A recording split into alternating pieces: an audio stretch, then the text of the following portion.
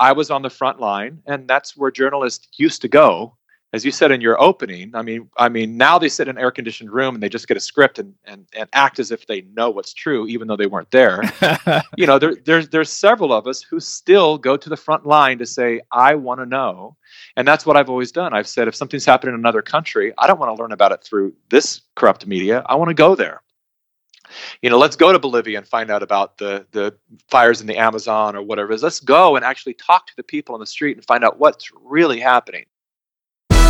Welcome to Living 4D with Paul Chek. Today, Paul welcomes back filmmaker Mikki Willis. Hello, everybody. I'm very excited to have Mikki Willis, producer of Plandemic 1 and 2, back for part 2 of the continuation of our first interview regarding what is really going on in the world right now with COVID, politics, loss of freedom of speech, the right to the sovereignty of our own bodies, and more. My first interview with Mikki was very potent and revealing. We dialogued on what we each think is really going on at the core of appearances. In this interview, I began with the following question. Mikki, there's a lot of turmoil around the world over a number of issues, ranging from all the chaos around Donald Trump and his loss in the election and impeachment, to confusion about COVID and deep concern about the safety of the vaccines being given out, to racial and sexual sensitivity, significant loss of freedom of speech and the sovereignty of our bodies, to a long string of evidence that the media is being used to confuse, isolate, scare, and divide people, to inauthentic journalism, to growing tent cities of displaced people in places like Portland, Oregon, and more. Can you share what's been going on with your ongoing investigation of some of the issues I've cited above?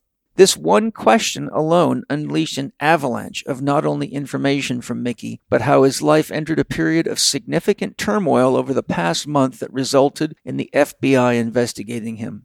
In this podcast, Mikki shares a video to prove that what he is proposing is indeed true, and ultimately became the evidence resulting in the FBI letting him off the hook for what he was wrongly accused of, which is inciting violence at the Capitol building. Mikki and I spend time exploring the situation we're in and offer our suggestions for restoring the balance in society and ways we can all support living in a democracy before it's too late. Enjoy my potent dialogue on these issues today with Mikki Willis.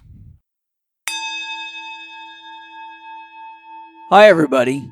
People from around the world are constantly asking me where they can find organic foods and supplements that are actually organic, not just some fake impersonation, which is sadly so common in the marketplace today. My most common suggestion is go to Organifi.com, that's Organifi.com, where you can find a wide range of excellent nutritious products made from certified organic source materials. Organifi has superfood drinks that actually taste great, unlike most, immune support products, excellent high-quality protein powders, digestive support, joint support, liver support, green juice, hormonal support, and menstrual ease nutrition formulated by a team of female herbologists for women, and more.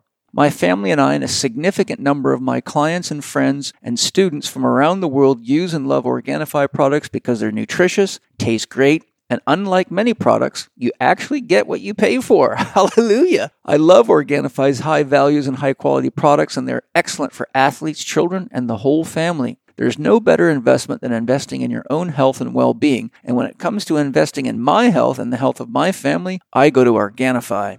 If that's not enough to make you want to explore all the amazing products waiting for you at Organifi, I'd love to sweeten the deal for you by offering you a special Living 4D with Paul Chek discount of 20% on any of Organifi's excellent certified organic, super clean, nutritious products by using the code capital C, capital H, capital E, capital K 20 on checkout. That's Chek 20, all caps, on checkout. I hope you enjoy Organifi as much as my family and I do. Hello, everybody. I don't know if you're aware, but there is a tremendous amount of confusion about stretching amongst athletes, therapists, and people in general. For example, here are some misconceptions that result in inefficient, ineffective stretching, or may even set you up for injury. A. You should stretch all the muscles in your body in a stretching session. This concept ignores the principle of balance. Think of a bicycle wheel that's out of balance. If you loosen all the spokes, will you get a balanced wheel? Everyone should stretch. Though stretching in general is good for people, there are many people with hypermobile joints. Stretching the muscles crossing such joints increases hypermobility, facilitating joint dysfunction, inflammation, degenerative changes, and pain. If you don't stretch hard enough, you won't get good results. This misconception is common amongst martial artists and unskilled teachers and practitioners of yoga. The truth is that you should consider a tight muscle like a crying baby and move into the stretch gently. Coupling stretching actions with conscious breathing actually enhances short and long-term benefits and long-term range of motion changes. Another common misconception is that you should do a good stretch before an athletic event to get the best results. Though this is a true concept, the problem is that most athletes use static stretching or long hold stretches to loosen tight muscles before athletic events. This, as I show in my scientific stretching program, results in a lot of muscle injuries. This is one of the most common reasons sprinters tear hamstring muscles, and in the course, I show you why this happens. The truth is, even when people have a solid understanding of the physical side of stretching, it's still only a mechanical process. The human body is much more complex than that. Mechanical approaches to stretching don't offer the true depth and power of stretching scientifically. It is well known in many healing arts and well described in books like Stanley Kelman's Emotional Anatomy that muscles, joints, and connective tissue all respond to one's thoughts, feelings, and emotions. This is clearly defined when we study the anatomy of yoga and the chakra system. Each part, be it internal or external, is linked to an associated chakra and corresponding mental emotional challenges that are unresolved in the individual. Tight muscles often result from such energies being stored in the body. In scientific stretching, not only do I show you how to read the body from many perspectives, I give comprehensive explanations on this process and tips for using stretching, breathing, pressure release, and awareness so anyone can heal and restore emotional and mental balance to their body-mind as part of a holistic approach. Learning to stretch properly gives you a lot of information that can help you at every level of your being. For trainers, coaches, and therapists of any type, the information I share can be applied and greatly increase the effectiveness of one's therapeutic approach. Getting great results is always great for business. My new course, Scientific Stretching, will teach you not only the best way to stretch and improve your health and performance physically, but will help you see and realize the deeper mental, emotional, and spiritual benefits of stretching as well. One of the real benefits of the teachings I share is that you learn the language of the body and realize that it's always talking to you, giving you tips, and making suggestions as to where change is needed, be it your exercise program, stretching program, diet and lifestyle, your relationships, or even your overall disposition. In my new scientific stretching course, you will learn what stretching offers us for achieving health and well-being. My 1, 2, 3, 4 model of stretching. Stretching assessments for targeted stretching, including what types of stretching work best in different situations, the pressure release method for improving mobility and flow, the mental-emotional relationships to body restriction, the fascia-water relationship, and much, much more. As with all the courses in my scientific e-learning series, this course is extremely comprehensive and will give you a perspective on stretching that will help you and your clients see tremendous long-term results. For professionals using stretching as part of their practice, scientific stretching will give you the kind of advantage a calculator would have given you in math class before anyone else had one. Scientific stretching includes 11 videos with over 8 hours of education plus a PDF manual to help you follow along. I've developed these techniques in the 37 years of my clinical practice working with all sorts from all sports, so it has been time-tested over a lot of years. My clinical approach to stretching will support balancing your body, reduce injury, speed healing, free trapped emotions, help you read your body and maintain a healthy dialogue with it, differentiate and learn to use pre-event, post-event maintenance, and corrective stretching approaches effectively, and much, much more. Get started now at checkinstitute.com/stretching. That's CHEK institute.com/stretching. Hello, everybody. Welcome back to Living 4D with Paul Chek. Today, I have Mickey Willis back. He is the producer of Plandemic 1 and 2 and many other excellent documentaries, some available through normal channels. Some, unfortunately, have been taken down, probably because there's just a little more truth than the AI minds can handle or whatever is out there, the mysterious forces. So, Mickey, welcome to part 2 of our excellent discussion we began last time. Thank you, Paul. It's good to be back with you. And thank you again for all the great work you're doing out there. As I was saying when we had a chat yesterday, I'm glad it was you because most other people would have gotten violent and fell right into the trap. And I feel that you're doing an excellent job of being a living example of spiritual leadership. So thank you for that. Thank you. I appreciate that. I'm sure we'll get into what that's about. Yeah. Well, Mickey, there's a lot of turmoil around the world over a number of issues, ranging from the chaos around Trump and his loss of the election and impeachment, confusion about COVID, and deep concern about the safety of the vaccines being given out, to racial and sexual sensitivity, significant loss of freedom of speech and the sovereignty of our bodies, to a long string of evidence that the media is being used to confuse, isolate, scare, and divide people, to inauthentic journalism, to growing tent cities of displaced people in places like Portland, Oregon, and much more. I know you're one of the few people I know that gets right into the heart of these things, and instead of looking at your phone, you're right there at the epicenter of a lot of these tornadoes. I'd love it if you can share what's been going on with your ongoing investigation with some of the issues I've cited above since we last spoke. Where would you like to start? Well, I think a couple of things. One, are the pandemic movies still getting a lot of action? And two, I thought it'd be a great time for you to share what happened when you went to the, it was the White House, wasn't it? The Capitol. The Capitol, yeah.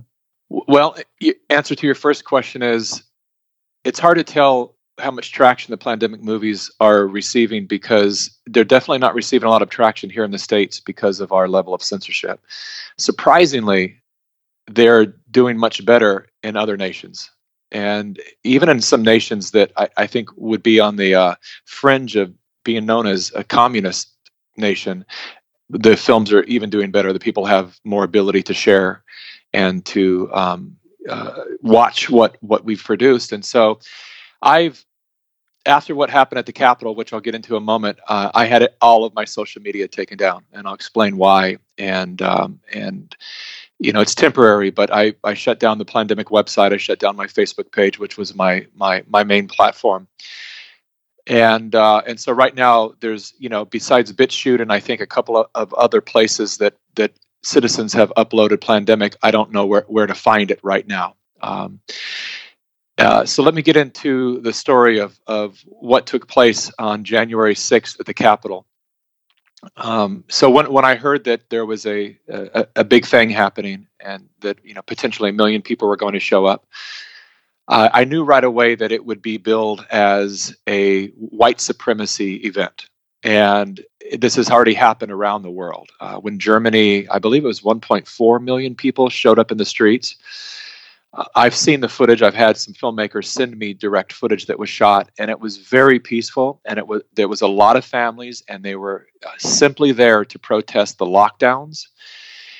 People that were very concerned that 2 weeks to flatten the curve has turned into a year now, and that they were losing their jobs and unable to feed their children.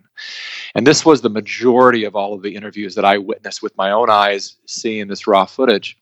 Yet when the media got a hold of it, to discourage Americans from doing the same, taking to the streets and saying, we deserve a little bit more respect here. And we now have the numbers that we can look at to see the areas that didn't do such strict lockdowns, and even the areas that did no lockdowns. And we now see that they're in better shape.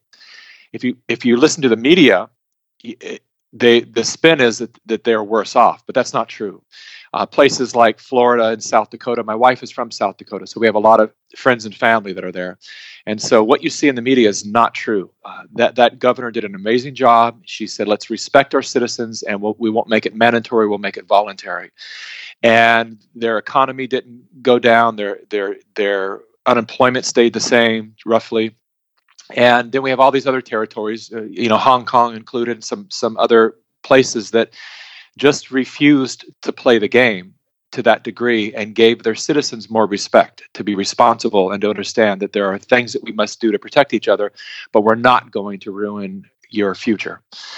And so I knew, I had heard from all the groups that I'm part of, that there were going to be massive demonstrations and massive amounts of people that were going to be in DC on January 6th to simply protest and have their voices heard regarding the lockdowns. Nothing to do with Trump, nothing to do with voter fraud, none of that. And so I said, let's go and I'll film it. I'll make a short film just to show the diversity of people that are there, because the media is going to focus on nothing but white people, and they're going to turn into some racial thing. And while that's there and that's real, and we need to certainly be aware of that, let's not omit all of the immigrants and people of color that are there also to protest the harm that's being done to their daily lives. Let's give them the voice they need and the respect they need. So I went there to film a short film to feature just that.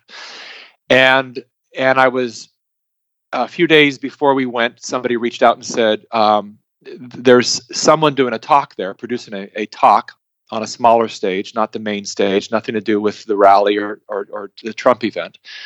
But it's Health Freedom. It's a bunch of doctors. And they verbally told me a few names, and they were all people that I deeply respect and some that I'm friends with. And I said, yeah, I'm going to be in D.C., and so I'd be happy to speak. Sure, 15 minutes. Any chance we get these days with all the censorship and being banned all over the world, any chance to speak and to share the message about health freedom, I jump at it.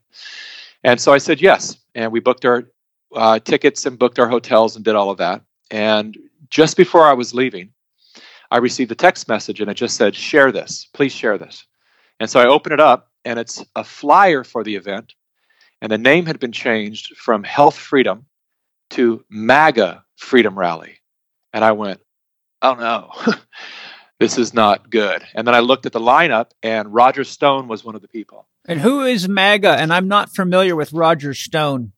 Well, MAGA is Trump's brand, is Make America Great Again. Okay. So MAGA has been Trump's whole brand. So it's been incredibly demonized, and it's just not a brand that I want to operate under. Right. And Roger Stone I don't know much about him either. I have met him once before. And he was a very nice guy, political strategist or something. But all I know is that when they were doing the Mueller investigation, he was one of the ones that were arrested. SWAT team shows up to his house, pulled him out of his house, and to really make an example out of him for something unrelated at all to Trump. And then later Trump pardoned him. That's all I know really of him. I probably should do some more research on him, but all I know is he's a very divisive figure. Right. And the combination of Roger Stone's presence and MAGA, Make America Great Again banner, I said, listen, this is, I called one of my friends who was also speaking on the stage, and I said, how do you feel about this? And he said, not good. He goes, I don't know about you, but that's not the name that I was pitched when I said yes. I said, no, me neither. What do we do about this? And he said, it's not good. I don't want to have a target on me. I want to just go there and speak about, health freedom. And I think this is probably not good. We don't know what kind of violence could break out there or anything like that. But this just puts a target on us. And it also makes it political for us, where we really just want to speak to people about their human rights and civil liberties. And so I called the organizer of the event, and I said, listen, there's a few of us that are not happy with the name change.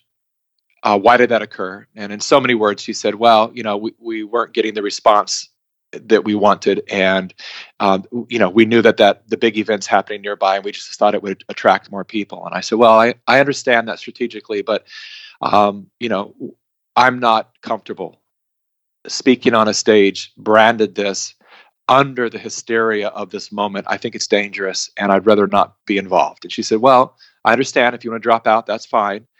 But please know that that flyer went out to just a few people, and we won't send it out anymore. And then I learned through another phone call that Roger Stone wasn't coming. And so I went, oh, well, all right. There's some really great people that I highly respect speaking on the stage. And so I said, all right, I'll show up and follow through. And so we go to DC, and just before I went on stage, I was backstage. Somebody said, the Capitol is being stormed. And I said to my crew was there filming me they were going to film my talk, and I just said, you know what, guys, just go find out what's happening over there, and then come back and let me know. Now I'm waiting backstage for a long time.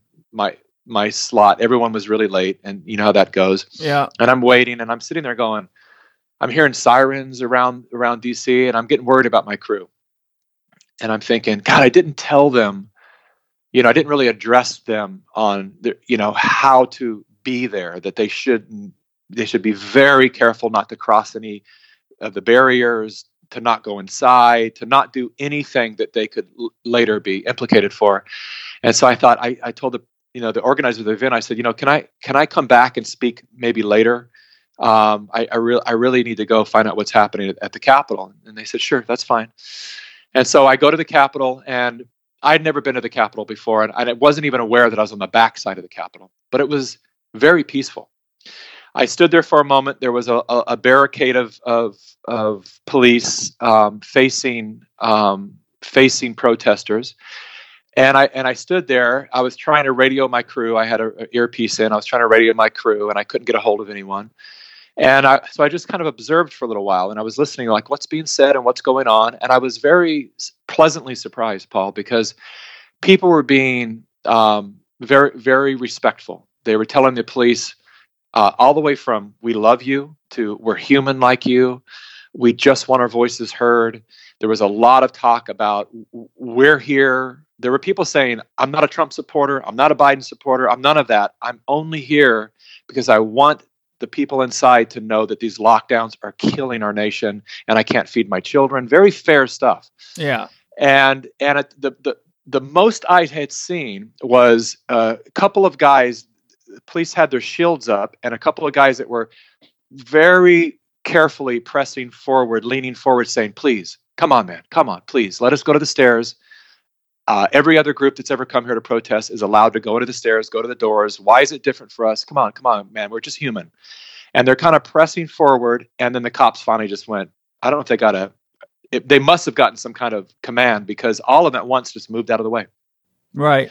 And everyone went up the stairs, and there were just people taking selfies, and they were smiling and waving flags. And I went up halfway to the stairs, and I made a little video basically saying, this is what democracy really looks like. It shouldn't matter what side you're on or what you're fighting for. When enough of us as citizens stand up to say something, the elected leaders who work for us should listen.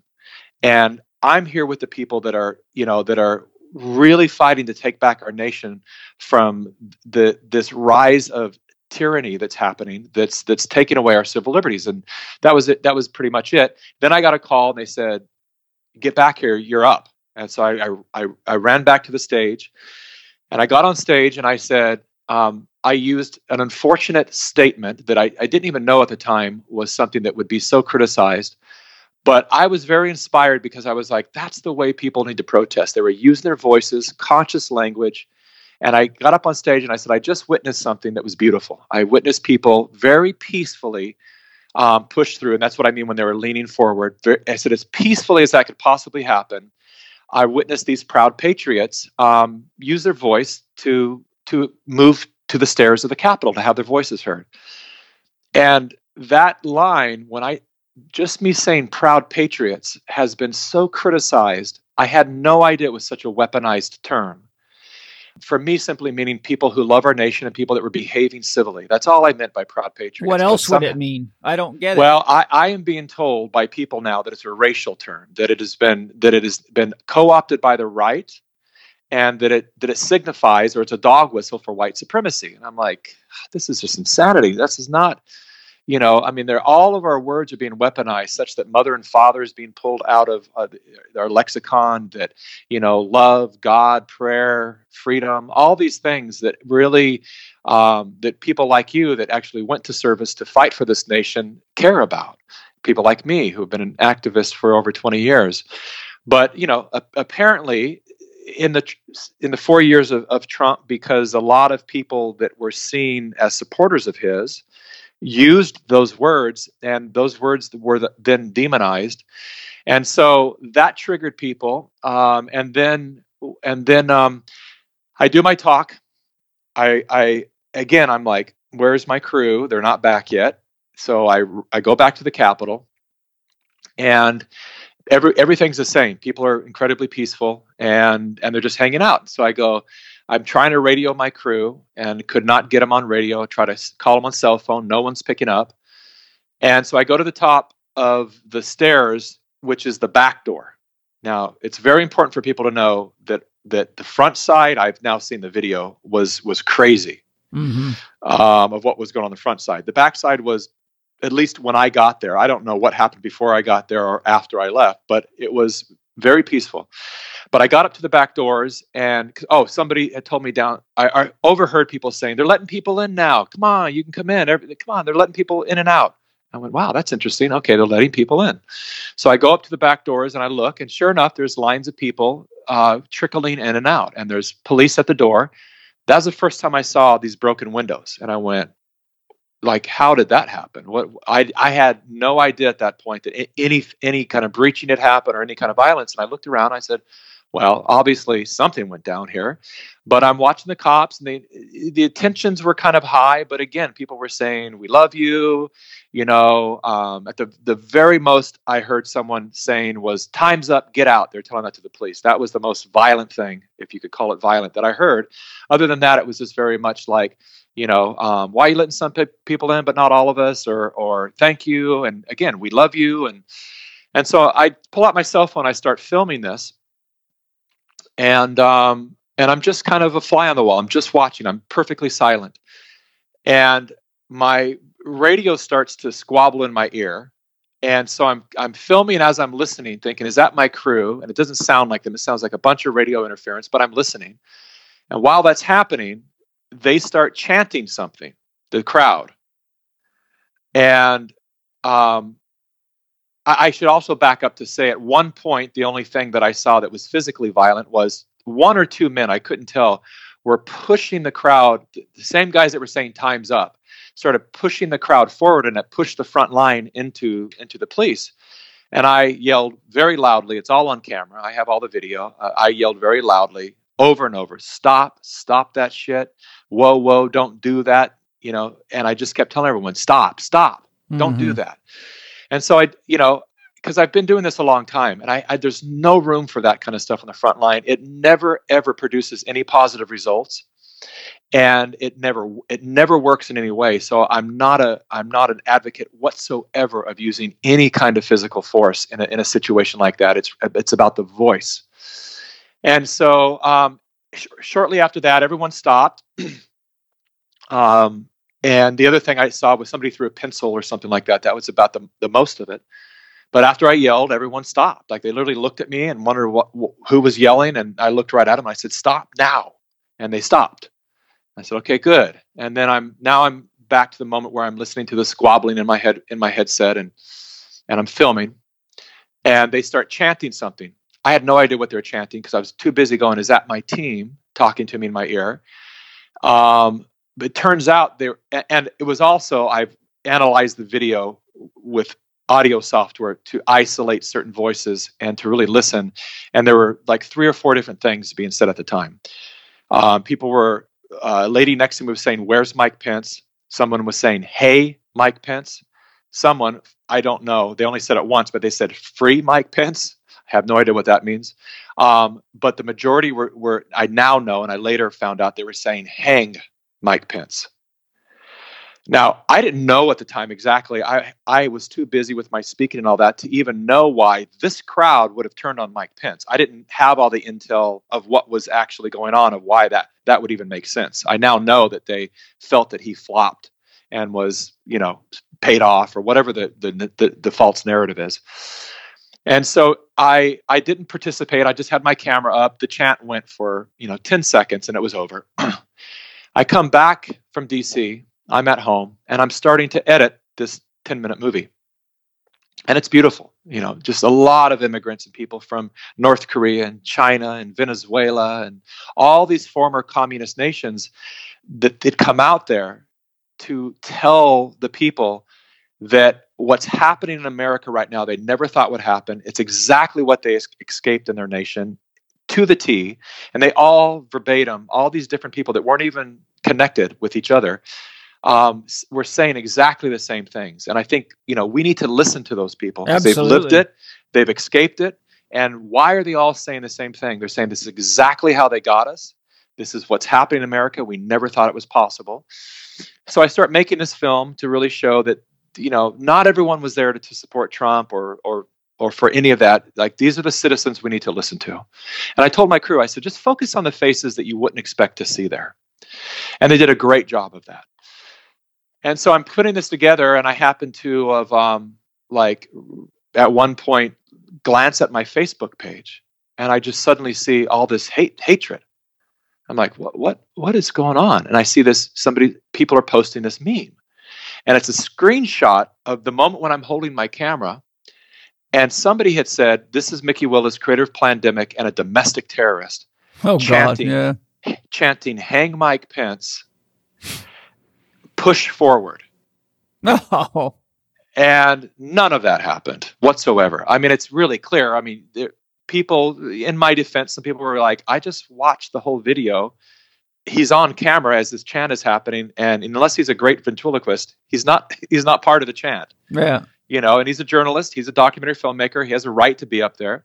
But then New York Times didn't help the situation because I was making a video, which I do sometimes. I'll make a kind of a video diary. So when I'm filming something, when things are happening so chaotic, you come back sometimes and you don't always remember when things happened. It gets scrambled sometimes. So every now and then I'll do a little video diary. I'm like, okay, just came back from the front line. This is what happened. We got hit with pepper spray. And the people that were there are still there. They're trying to get in to take their stand. It's just a note to myself, right? New York Times recognized me, and they had a camera come up and film me as I'm doing my video diary. And they used only the snippet that made it sound as if I'm saying, because I did say I was on the front line, and that's where journalists used to go. As you said in your opening, I mean, now they sit in an air-conditioned room and they just get a script and act as if they know what's true, even though they weren't there. There's several of us who still go to the front line to say, I want to know. And that's what I've always done. I've said, if something's happening in another country, I don't want to learn about it through this corrupt media. I want to go there. Let's go to Bolivia and find out about the fires in the Amazon or whatever it is. Let's go and actually talk to the people on the street and find out what's really happening. And so that's all I was doing was trying to capture the moment. And so this meme goes around, and people start, tagging the FBI and saying he's a terrorist, and here's the creator of Plandemic, and then they find, the video of my talk is released, and some dishonest person that runs a very dishonest website pulled out of my talk a moment. I did say "Proud Patriots," and then there's a massive jump cut of where I'm suddenly on the other side of the stage, and what they cut out was me criticizing both political parties. I'm on stage and I say I came from the far left. Now, there's very important. People don't listen to nuance anymore. They don't listen to the language anymore. They only hear what they want to hear. I'm not criticizing all Democrats and all of the left. I said the far left, and I want to be very clear what I mean by that. Extremism is one of the key problems in this nation. Mm-hmm. And so when I talk, I don't like to just lump everybody and say everyone on the right. That's what the media does. And that's just not true. There are some very, very upstanding, honorable people that consider themselves conservative and right-leaning. And there are some very, very upstanding, wonderful people that consider themselves liberal and left-leaning. Did I say right-leaning on the other one? I think so, yeah. But okay, good. What you're saying is, on either side, there's extremists, but there's also good people in either camp. Of course there is. And what I've learned from having interviewed hundreds of people over the past, several years about politics is, this is my belief, my opinion, but I stand strongly behind it, is liberals and conservatives are not really that far apart. There's some fundamental, foundational ideologies that differ. But in the same way that a husband and wife, or any relationship for that matter, they say opposites attract. You can be, how many of us are completely different in some areas of our mates? right? Yeah. But it works. And sometimes that dynamic actually makes it work even better. Well, that's how growth occurs. Totally. And so liberals and conservatives can be in right relationship. But the far left and the far right, we are stuck in a tug of war where we're being pulled apart by radical ideologies and things that anyone using a little bit of common sense can say, this is probably not good for our future. Right. And so I am very critical of the far left and the far right. And I went on stage and I even said, the main point I want to discuss with you is this. And I said, we have to drop the red, blue, left, right, bullshit. And we, the people, no matter what gender, color, or anything, we need to stay together, because when we are, we can achieve anything. And it's this very small group of people that they often refer to as the elite, which I said, I don't think they're elite at all, but they're very powerful and very wealthy. And they're playing us and dividing us so they can conquer. And this dishonest website snipped out all my criticism of the right so that it appeared that I'm just slamming the left. And so, of course, I get all the left calling me a traitor. And so it's traitor, terrorist, and all these things, right? That's suddenly popping up. Isn't there laws against that? I mean, that's really not only manipulation, but as you found out, it sets people up for being a target. I mean, there are libel and slander laws, very clear laws, and some of these people are going to know exactly how powerful those laws are very soon, because there are some people that we're going to go after, and we're going to simply say, take down your post, start there, and after we show you the facts, retract your statement. Yes. And if you don't, we're going to come after them legally. And so I've been lawyering up for the past month to prepare for this onslaught of potential lawsuits with people, including a couple of major news outlets who ran with the story too. New York Times. People have no idea how crooked these, and I mean all of them. All of mainstream media is crooked. I'm not just picking on left or what they call liberal media. All of them, Fox, all of them, I think, need to just go away and let the people, start it fresh again with actual news and information, instead of all of these people that are paid to give you their opinions so that they can further advance the control of the narrative. As Plato said, those who control the narrative rule society. Those very true words. Oh, yes. And I have some things to read coming up that relate to exactly that issue right there, because it's going to be part of our discussion moving forward. But, Noam Chomsky spoke extensively about this, and he's got his 10 rules for how I think he calls it the oligarchy takes away your democracy. And I shared those in my webinar I did in 2017 for the new year called Take Back Your Health 2017. Mm-hmm. But he speaks extensively about how exactly all this stuff goes down and why they do it. And you're just describing it in detail as a living experience.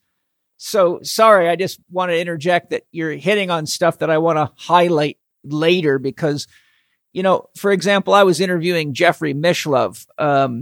He is the creator of the TV show Thinking Aloud, which is absolutely excellent. And then he now has it on YouTube called The New Thinking Aloud. But I was having a email. Actually, I talked to him in the podcast, but he said, he doesn't believe that our journalism is out of balance or inauthentic, and he actually cited the New York Times for being authentic in their journalism. And I was just shocked, because he's a world leading parapsychologist researcher, and a guy who's in parapsychology has come face to face with all the manipulation. But it just amazed me that there's still people out there that actually believe that these organizations are telling the truth. And a good example, I was talking to an artist I was interviewing, and she said, well, I can come meet with you if you're all right. I don't know what your feelings are about COVID and all that. I said, well, I shared my opinion, and she said, well, I just go by what the CDC says. And I'm like, well, great, but you might want to look who's involved in that and who's got their hooks in the CDC. But she wasn't even willing to discuss it. It was just like, no, so people aren't open to any level of truth.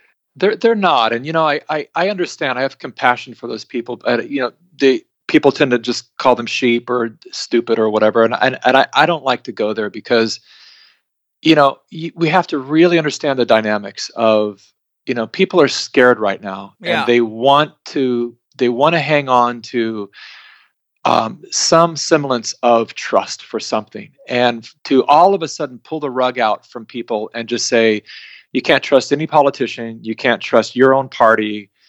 You knew you couldn't trust the other party, but now you can't trust your party. You can't trust anyone in the media. It's a gradual process for people. They don't want to just suddenly, have to look at the darkness of the world, and so they hang on to things. But I'm with you in that it amazes me that you can see how many times these outlets are diametrically inaccurate. Yes. Or completely dishonest, and it happens over and over and over. And people keep tuning into these outlets, and it just blows my mind that you wouldn't go, I have no tolerance for that stuff. If I'm following a news source and they get it wrong twice, I never look at them again. I give them a chance once. I go, okay, they made a mistake. And then it's also, how do they own that mistake? Like, if I know they made a mistake and I don't see them actually being accountable for that mistake and telling their people that was an error, right? Or they do what New York Times and all the big outlets do, which is they'll lie, and that hits the front page, and then the retraction hits page in the sports section somewhere, and no one ever sees it. So 2 million people or 20 million people see the lie, and 200 people see the retraction, and so that still stays within the collective belief that the lie was true. But I just want people to understand this. I'm a 30-plus year veteran of the media. The media likes to downplay my experience. They like to call me a model, or whatever they've dug up from my past, which is like I modeled for 1 year when I was 19 years old, and had incredible amount of potential, of offers of money that I could make, but I hated so much the pretentiousness of posing and being so worried about our looks and our fashion and all of that I left that. And I only did it because I had this promise to do what my family could never afford, and that was go overseas and travel to actually see what Greece looks like, and Rome, and it was the first time anyone from my family had gotten out of this nation. And so I took the opportunity just to see the world. But my pedigree in media is long and valid. And I have worked for these companies as a producer, as a camera person, as a cinematographer, as a writer. And I've been in boardrooms with major media outlets. And they've gotten worse, because I'm talking 20, 15 years ago, they were even bad then. The way that they would create a story was not based upon what are the facts. It's how do we get their attention? How are we the first? And how are we the loudest? And how are we the most sensational, such that people will listen to our viewpoint of the story? Right. And through the years, I saw so much stuff when it came to the wars we were developing and fighting, and all the ways that we were manipulating the American people that wanted peace, that were anti-war, to suddenly drop all their morals and their life's purpose and suddenly vote for war. That's what a lot of it was back when I was working with mainstream media. And so for people that try to tell me that the media is honest, it's like, who do we listen to? A guy like me who's been in there 30 years, or the media themselves telling you that they're great. Now, I want to also say that I have deep, profound respect for the art of journalism. It is one of the most important services we can provide, the collection of data and information to inform the people so that we can be better prepared to guide our lives. Is a very worthy profession, but it's if you understand the people that are being hired to fill these positions and the way that they're being, the stranglehold that's even on them. Some of them start off with a real desire to be a real journalist, but they get into a system, just like many of our doctors, where they know that if they speak the truth, if they become a whistleblower, if they reveal any lies against the narrative that they've been told to spread, they are blacklisted. They are done. They will never work again in any job that matters. Yeah, no, to me, journalism really should be considered sacred, because, it's like, look at all the trouble you get when people who, well, here's an example. There's one Bible, but there's now 33,000 branches of Christianity, all claiming to have the authentic truth. Yeah. So my point being is, if you call the Bible a mimetic structure, a collection of concepts, ideas, beliefs, and experiences, but then somebody puts their own spin on it, and then the next guy puts their own spin on it, and the next guy puts their own spin on it, pretty soon nobody really understands who Jesus was or what he stood for or anything. It's kind of like, there's no foundation. There's no roots to the truth. So what you end up with is just total confusion and battling. And Paul, this is by design. I mean, there's a quote by, what was the man's name? He was the director of the FBI back in, I think it was the 80s. I think when Reagan was serving, and he was in the White House, and he made a quote at some kind of a function. He said, "We will know that our disinformation campaign is complete when everything that the American people believe is false." Yeah. And this is the head of the CIA, the director of the CIA that said this. And so we're actually living that right now. And I'll give you an example of and people don't know this until you've actually dealt with mainstream media. And so, I've dealt with them before, but not as deep as what happened after Plandemic was released. The amount of just blatant lies that were told. We went after every debunker, every fact checker, and this is something that a lot of people don't know. And we did this publicly for 6 months. We offered a $10,000 challenge to anyone that could prove one claim in either Plandemic to be scientifically false. And I put this out on my Facebook page daily, or at least every other day. Anytime people would come back at me with some hatred or whatever, I'd say, then here's an escrow account, an online escrow account. I'll put $10K in there. You put $10K in there, and just prove one point that is indisputably inaccurate in either Plandemic, and you win my money. And if you can't, then I win your money. Yeah. And nobody in 6 months, I went after the doctors who even wrote open letters, of how harmful and dangerous my movies were. And I went directly to them and I said, "Are you willing to take this challenge? Why don't we do an online debate?" And they always had lame excuses. They're just like, one of them said, "Maybe in 2021," or "I'm just too busy. I'm on the front line. I'm too busy." I'm saying, "You're not too busy to write a 4-page letter. Yeah. But you're too busy to do a 15-minute debate online. Like it doesn't like, put your money where your mouth is." And nobody nobody took that offer in 6 months. But here's a direct example. Unless you've dealt with mainstream media, you have no idea how wicked they can be. So New York Times reached out to me regarding this Capitol situation, and they said, "Would you like to do an interview?" And I said, "Only by email, because I've learned that you'll twist everything I say, and I won't be able to prove it. So I want it in writing." They said, "Sure, that's fine. Here are our questions." And so of course, I have to address the question of, or the idea that people were saying online that I went into the Capitol. I went into the Capitol because they're trying to get me arrested. And pretty much everyone who went to the Capitol had some kind of charge against them, even though clearly, if you've seen the video online, there was a moment where they opened the doors and cops are lining the hallway and they're saying, "Come on in, Come on in. And people are being guided through velvet ropes, just like a guided tour, all the way through the Capitol. And so it's really a terrible thing that some of these people are being charged with trespassing when they were invited in. Right. And those will probably go away and be dismissed, I hope, because it's just a travesty that people would even have to face that kind of legal action.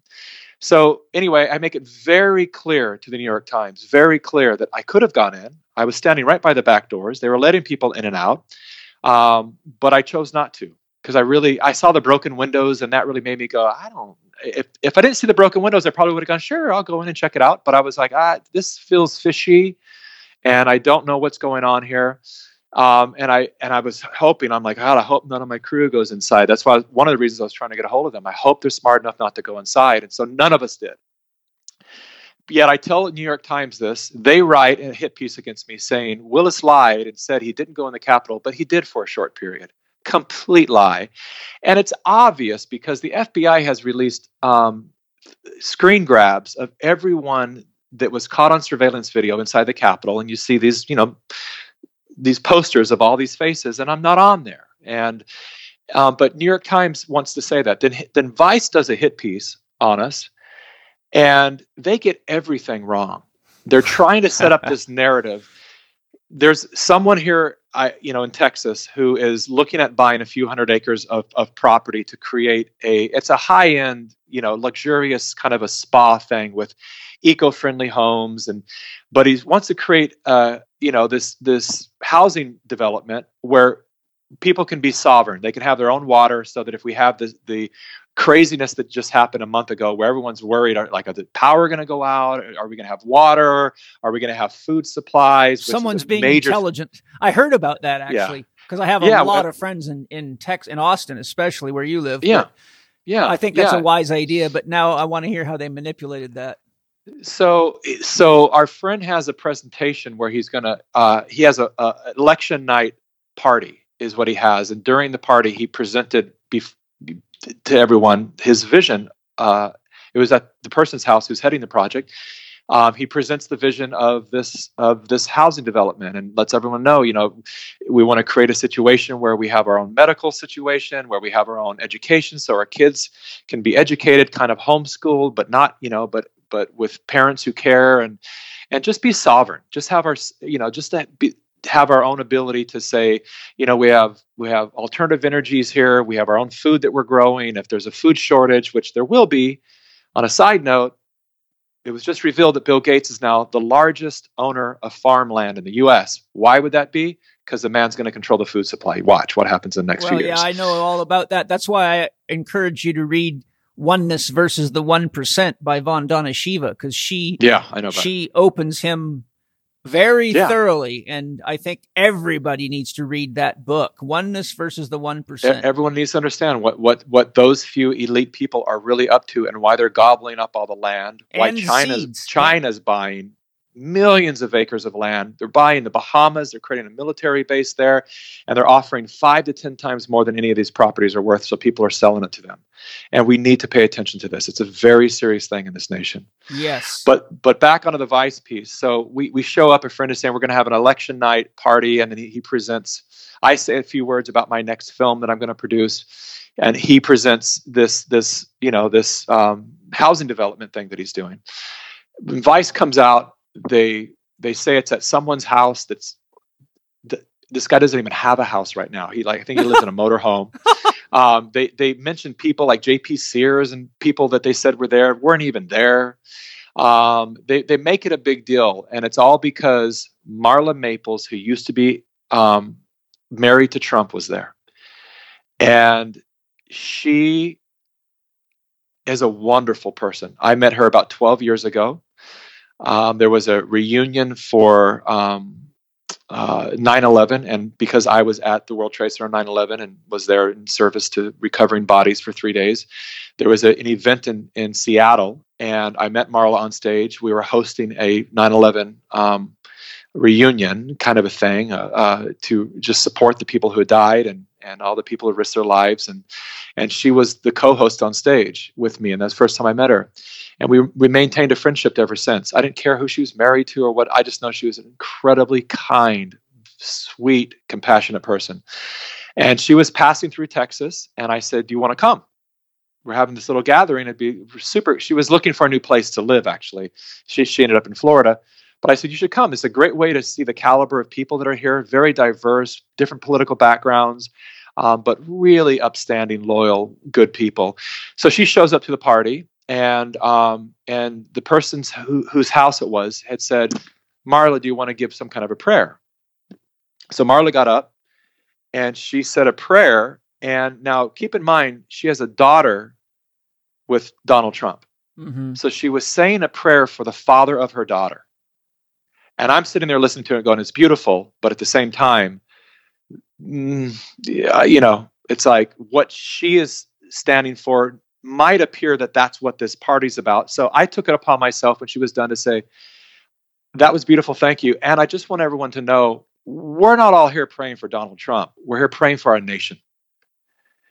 And I made that super clear. And so I just want to be clear, because I don't want to alienate anyone who might be here, who might, not want to be associated with that, but to know that we're here to hold the space for the best outcome for our nation. And I don't remember what else I said, but that was really the gist of it.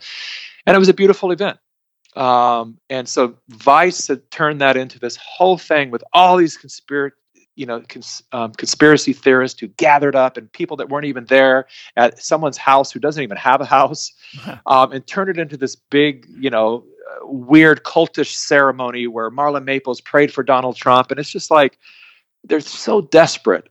And they're particularly desperate right now because, having Trump around to drive their ratings daily, these people, as soon as he was done, their ratings plummeted because they no longer have that sensational story every day to feed to the people who were rabidly against Trump. And so now they're going, okay, where do we find it? And unfortunately, they're finding it with some people that are really good people, and that don't deserve that kind of tabloid slander. That's the thing. It's tabloid garbage. And the problem, as I'll get into later with you, is that people actually read this kind of trash journalism and take it as fact, which is just, it really makes me sad that one of the problems that we have in this country, and certainly many others, is that people can't discern legitimate journalism or science or anything from false stuff. And they just grab a hold of it. And next thing you know, the grapevine is alive and Mickey Willis is the devil and whatever else, Yeah. Yeah. It's a strange place to be, Paul. And I have to tell you, it's a very, very strange place to be, when, especially those who know me very well. I've had these are the moments when you find out who your friends are. I've had a lot of very good friends reach out to me that were like, okay, I get it now. If the media and people will say that about you, someone I've known for 20, 25 years, and I know your heart, I know what you're about. I know that you're driven by the protection of children. You've been this way for 15 years plus, particularly since you've had children. And to see what's being written about you, to see how quick people who don't know you, and here's another subject that I really am going to address someday, Paul, because you'll get it, because you dance on the fringe of this culture. It's got to be addressed, but the people who have been the most hateful, the most vile, are the people from what I would consider to be the ones who would call themselves the conscious community. Really? The yogis. Well, yes, they can be very staunch, the vegetarians. They have been, and I've had a lot of people reach out just going, I can't believe what's happening to our community, our yoga, our meditation community, or whatever. Like, what happened to We Are One? What happened to In Lakesh? What happened to Namaste? What happened to yoga? It means union. Yeah, and I would have people reach out to me long before the Capitol thing happened that would say, we need you to go online and condemn Donald Trump. And I would say, what? Like, I don't choose to do that. Why do you think I need to do that? Because people are confused and they're thinking you're a Trump supporter. And I said, well, I'm not. And I'm not because I learned after Obama, who I cried when the man was sworn in, and then I couldn't believe the amount of new wars and things that were happening that he said wouldn't happen. After my time traveling with Bernie Sanders and seeing a different character on the road that I saw on TV going, it's enough for me to say, I will never again, when people would say, who are you voting for? I said, I don't vote for a who.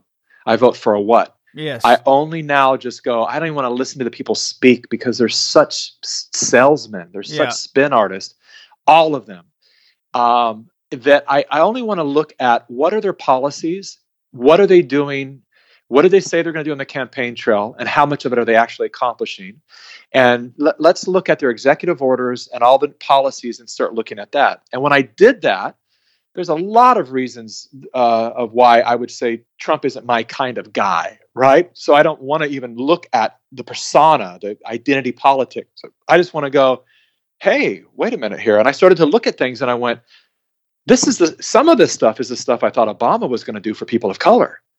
Like prison reform happened. Obama promised that for 8 years. It never happened. That was one of the most racist bills that was actually written by Joe Biden and established by Bill Clinton. And it disproportionately imprisoned brown and black men all over this nation. It harshly criminalized crack and it decriminalized cocaine. So you could be caught with the same amount of crack as a white man's caught, because they say cocaine's a white man's drug and crack is a minority drug because it's a cheaper form of cocaine. And so you could be caught with the same amount for the same purpose, and the black man goes to prison and the white man gets probation. Yeah. And literally we watched this happen over the course of years where thousands of brown and black men were imprisoned, and it was something very dear to me. And he did that. Now, he probably did it for ego reasons, just to spite Obama and to show that it was possible. But it doesn't matter. It was done. Then there was these other things about school choice and busing kids out of troubled neighborhoods so that they could have the school and education of their choice, and that's wonderful. And then there was the act. What was it called? The opportunity zones, where he incentivized people with money to invest in inner cities and places that were, known as ghettos. There were a lot of things that I went, if I'm just looking at policy wise, those are really great. I'm really happy that this man did that. Mm-hmm. There were even a couple of environmental policies like the Trillion Trees Act, which we've always said as environmentalists, it's like, why don't we get busy planting trillions of trees? They're the things that suck down the CO2 and the carbon and like plant more trees. And so he actually did that. Then he did the Save Our Seas Act and started putting millions of dollars annually into getting the plastics out of our oceans. And I went, there's many things I don't like about the man. I don't feel the need to go out and criticize, because everyone in the world is doing it right now. I'm just not going to I'm very cautious, and I don't even say I support him. But I'm looking at actually what's happening here, and I'm saying, I'm going to practice that thing that I learned through all of my spiritual practice, which is to walk the talk. Yeah, and amen. Thank you. I'm not going to go out and slander another person, even if he's worth slandering.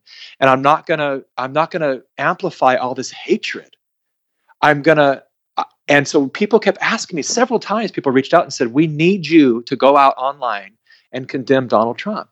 And I said, this feels weird. This feels communistic. This is like you won't settle until I say something you want me to say. That just feels weird. And so the stubborn part of me was just like, even though there's things I would love to actually go out and criticize Donald Trump for, I'm just not going to do it in general now, because now it feels like I'm being forced to do something, or you won't like me anymore, or you won't support me or whatever. And I don't really care if I have your support. So it became a very strange thing, Paul, that there was so much pressure on this, and people would say, well, your film is clearly QAnon shared your film and made it viral. And I'm like, I don't even know anything about QAnon. I've never followed QAnon. I've never read what they call a Q drop. I had one researcher, part of my team, that did very much follow Q, and he would constantly say, you need to read this. And I'd say, no. And one day he said, why won't you read one thing? and I said, because it's an unverifiable source, first of all. Mm-hmm. And I'm very, very strict regarding my research protocol. And if I can't verify who is saying this information, I don't pay any attention to it. Secondly, I want to be able to say honestly, when people say, am I a Q follower, that I know very little about it. Right. And I used to be able to say I know nothing about it, but now just from people talking about it and all of that, I get the general concept. And I saw some, I don't know if I want to call it a documentary, but some documentary that featured a part in it. And I thought there was just absurdity around a lot of the Q stuff, but whether it's true or what, I don't know. But I said, yeah, if anything's going to be a psyop to really confuse people, it's this anonymous stuff. I don't like when mainstream media does it, when they're like, anonymous source says Mikki Willis it's like, who said it? Right. And if they're not willing to step forward and say it, then don't use their information. And so I've never followed a Q, and yet people would say, people think you're a Q follower and all that. I said, well, I can't, nothing I can do about that, because I'm just not. It's just the truth. And so if they want to say that, and how do you feel about Q sharing your stuff? I say, thank you. I don't, because what I'm sharing, the people need to know. So whoever shares it, right. I thank you for helping get the word out. But I don't have a judgment on, and I don't condemn them because they shared my film. Thank you for sharing my film, but I have no part of that organization. I never have, and I never will have a part of any organization like that.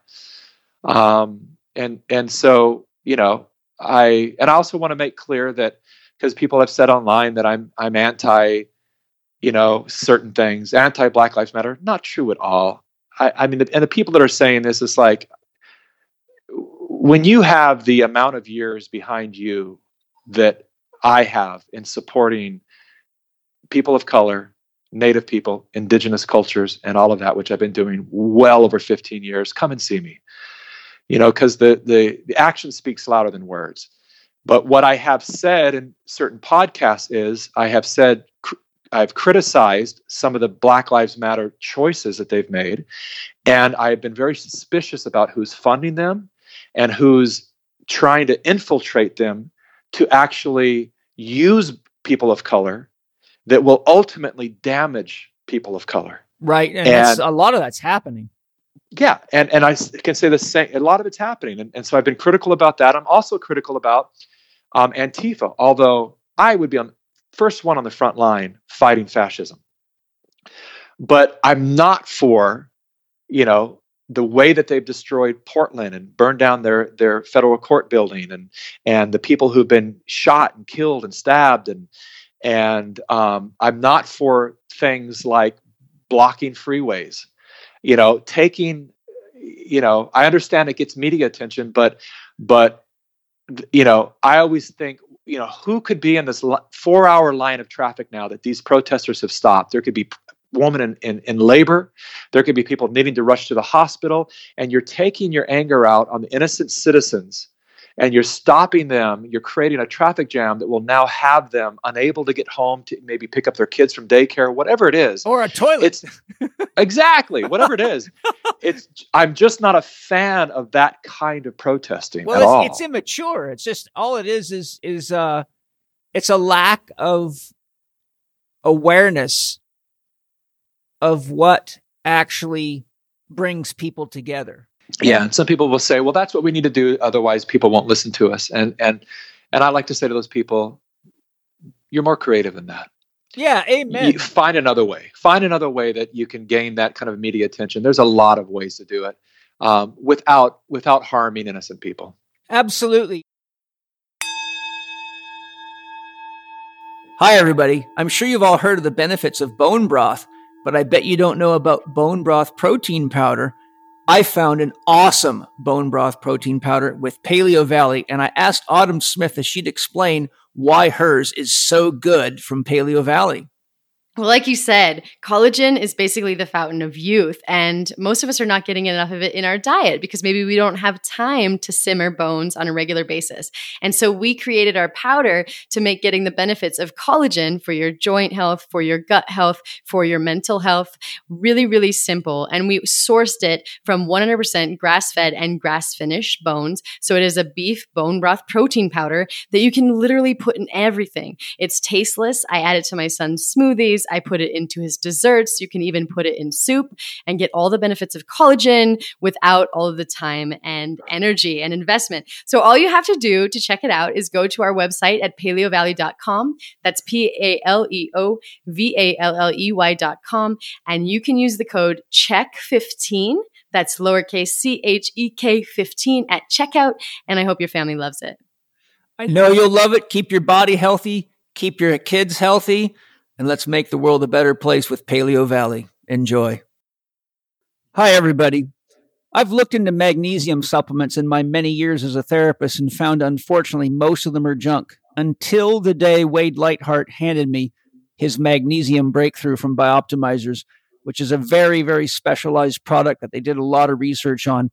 Wade, I'd love it if you could tell us a little bit about what makes magnesium breakthrough so unique and so potent. Well, number one is that we realized that different types of magnesium are absorbed by different parts of the body. So we tested virtually every magnesium product there was on the market, and it came down to 7 different ones that produced the best aspects or best effects over the broadest amount of people. We combined them without any weird excipients or, some of the chemical agents that other companies use. We don't use any of that stuff. And we combined it with humic and fulvic acid as well as B6 to make sure that it's absorbed and utilized by the body. That's excellent. I really love it because one of the things I love about all your products is I can actually turn people on to them. They buy them, and I've never had a single person say to me, those products don't work. Everybody that I know has continued to buy Bioptimizers products to enhance their life. Where can people get it, and what's their discount?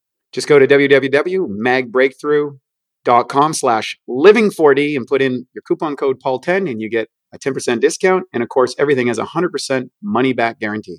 You can't get better than that. Enjoy. Did you know that Symbiotica means harmony? And you're really likely to enjoy my podcast with Shervin Jaffaria, the founder of Symbiotica. Symbiotica is an amazing company that makes excellent products to aid healing, enhance longevity, and improve performance at all levels of your being, from your spiritual practices to your athletic endeavors. I highly recommend you go to Symbiotica.com and check out their top-notch organically sourced products that include excellent tasting supplements like their Synergy Vitamin B12, which elevates energy naturally, to their Shilajit minerals, which help you better regulate your hormonal system. Their Biocharge activated coconut charcoal is an excellent detox support and removes toxins and poisons from the body quickly and non-invasively. Their organic longevity formula is one of my friends and students' favorites. They rave about it. I really enjoy their Regenesis liposomal glutathione for its amazing antioxidant powers, which is really helpful for anyone that enjoys vaporizing tobacco and herbs like I do. They also have great immune support products, water filtration options for drinking and showering, and some cool clothing and more. When you go to CYMBIOTIKA.com and use your Living4D discount code, which is capital C, capital H, capital E, capital K, 15 on checkout, you get 15% off anything they sell, and you won't be disappointed. Enjoy Symbiotica. Before we forget, you segued off of the story right when you started talking about the FBI getting involved in what happened with you. So could you finish that? Because I think that's an important piece of the story. Sure. So, because people were tagging this fake meme saying that I was chanting "Hang Mike Pence" and over tagging the FBI, they reached out to me, which I now understand. They've reached out to just about everyone who was there, hundreds and hundreds of people. So I had to hire some attorneys and we had to speak to the FBI, and basically, they're just like, why are people tagging you and sharing this meme? And my attorney was the first to say, one thing I can guarantee you is my attorney said, he goes, I've been a U.S. attorney. I'm a former U.S. attorney, and I've dealt with a lot of people. And one thing I want you to know is this person is not a threat. They're a very stand-up citizen. And I can guarantee you, I've seen the video that he did not participate in the "Hang Mike Pence" chant. And the FBI said, yeah, we've already seen the video. We've already gathered that. And matter of fact, we saw the moment where he was yelling at people to not push and to be violent. So we're kind of confused as to why so many people are tagging him on this meme. And, well, of course, you got the people who want to see me go down because they think that what I've done with Plandemic is dangerous. They still listen to the mainstream media. They don't understand that's where the danger lies. And so, but then the FBI, said something interesting to my attorney. He said, we also want to know his purpose for moving to Texas. And that's when my attorney got a hold of me and said, that's odd that they're interested in that. He goes, any idea why they might be interested in that? And it took me about a week, and one day it just hit me like a bolt of lightning. I went, oh, I did a podcast where I mentioned this housing development because I was basically, in the context of this podcast I did, I said, well, there's a lot of beauty happening as a result of these lockdowns and COVID and everything. I said, and I think we'll look back on this in a few years and we'll understand that it was a great awakening.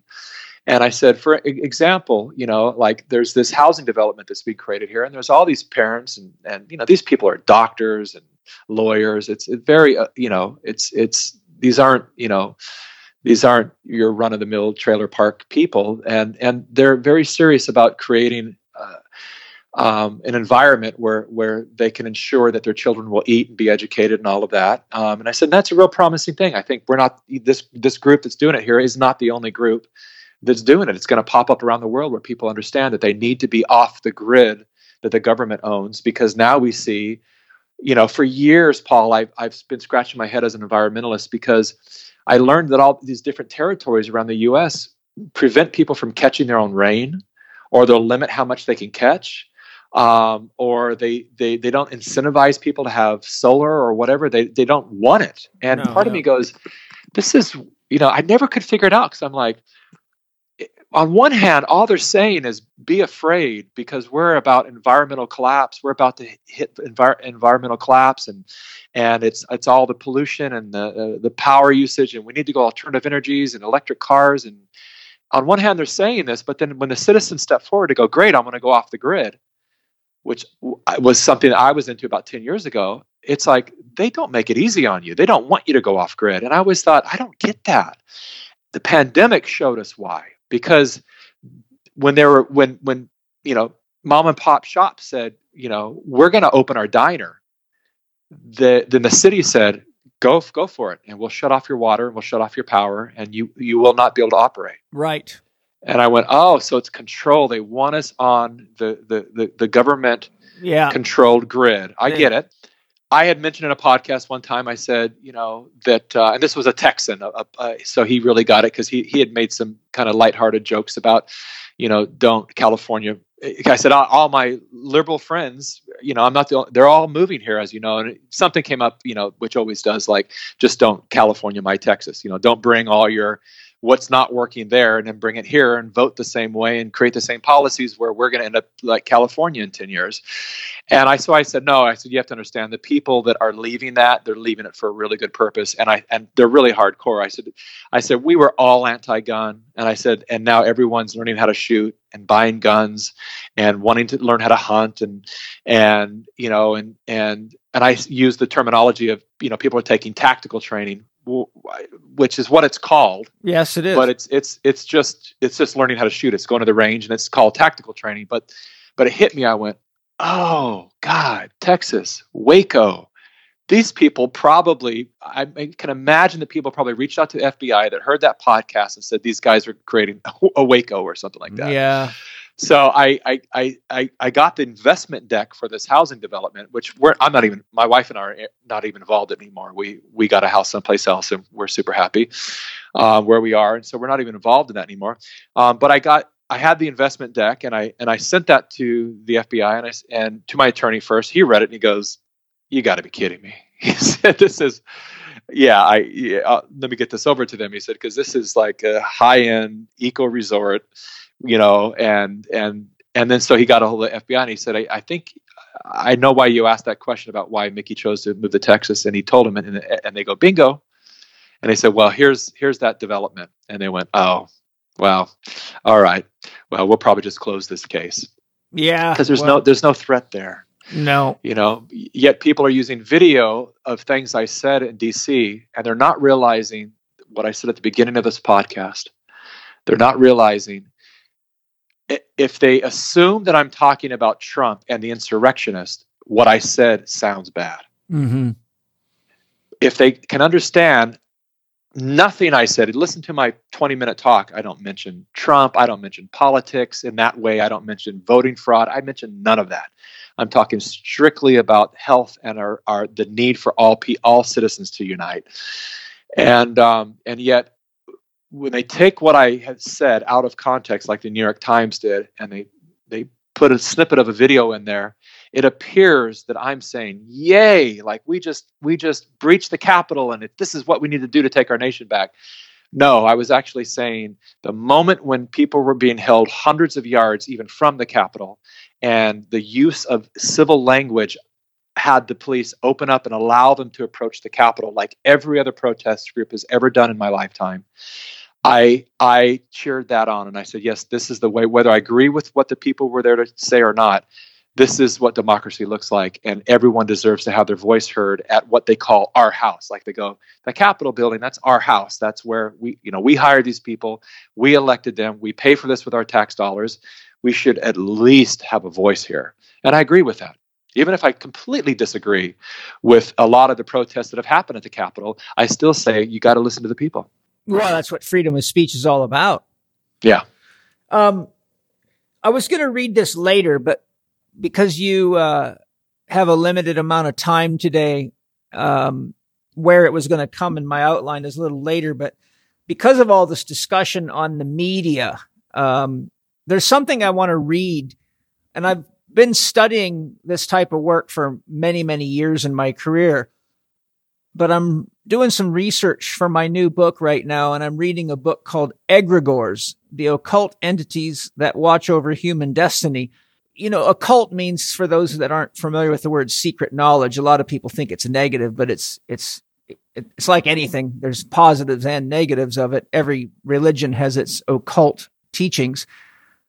But I want to share this so that people can have more of an awakening of what it means when you're got your eyes glued to some of these media outlets. So an egregore is a thought form. So, for example, if someone is a white supremacist, then they're all acting under the thought form that encapsulates that ism or ideology.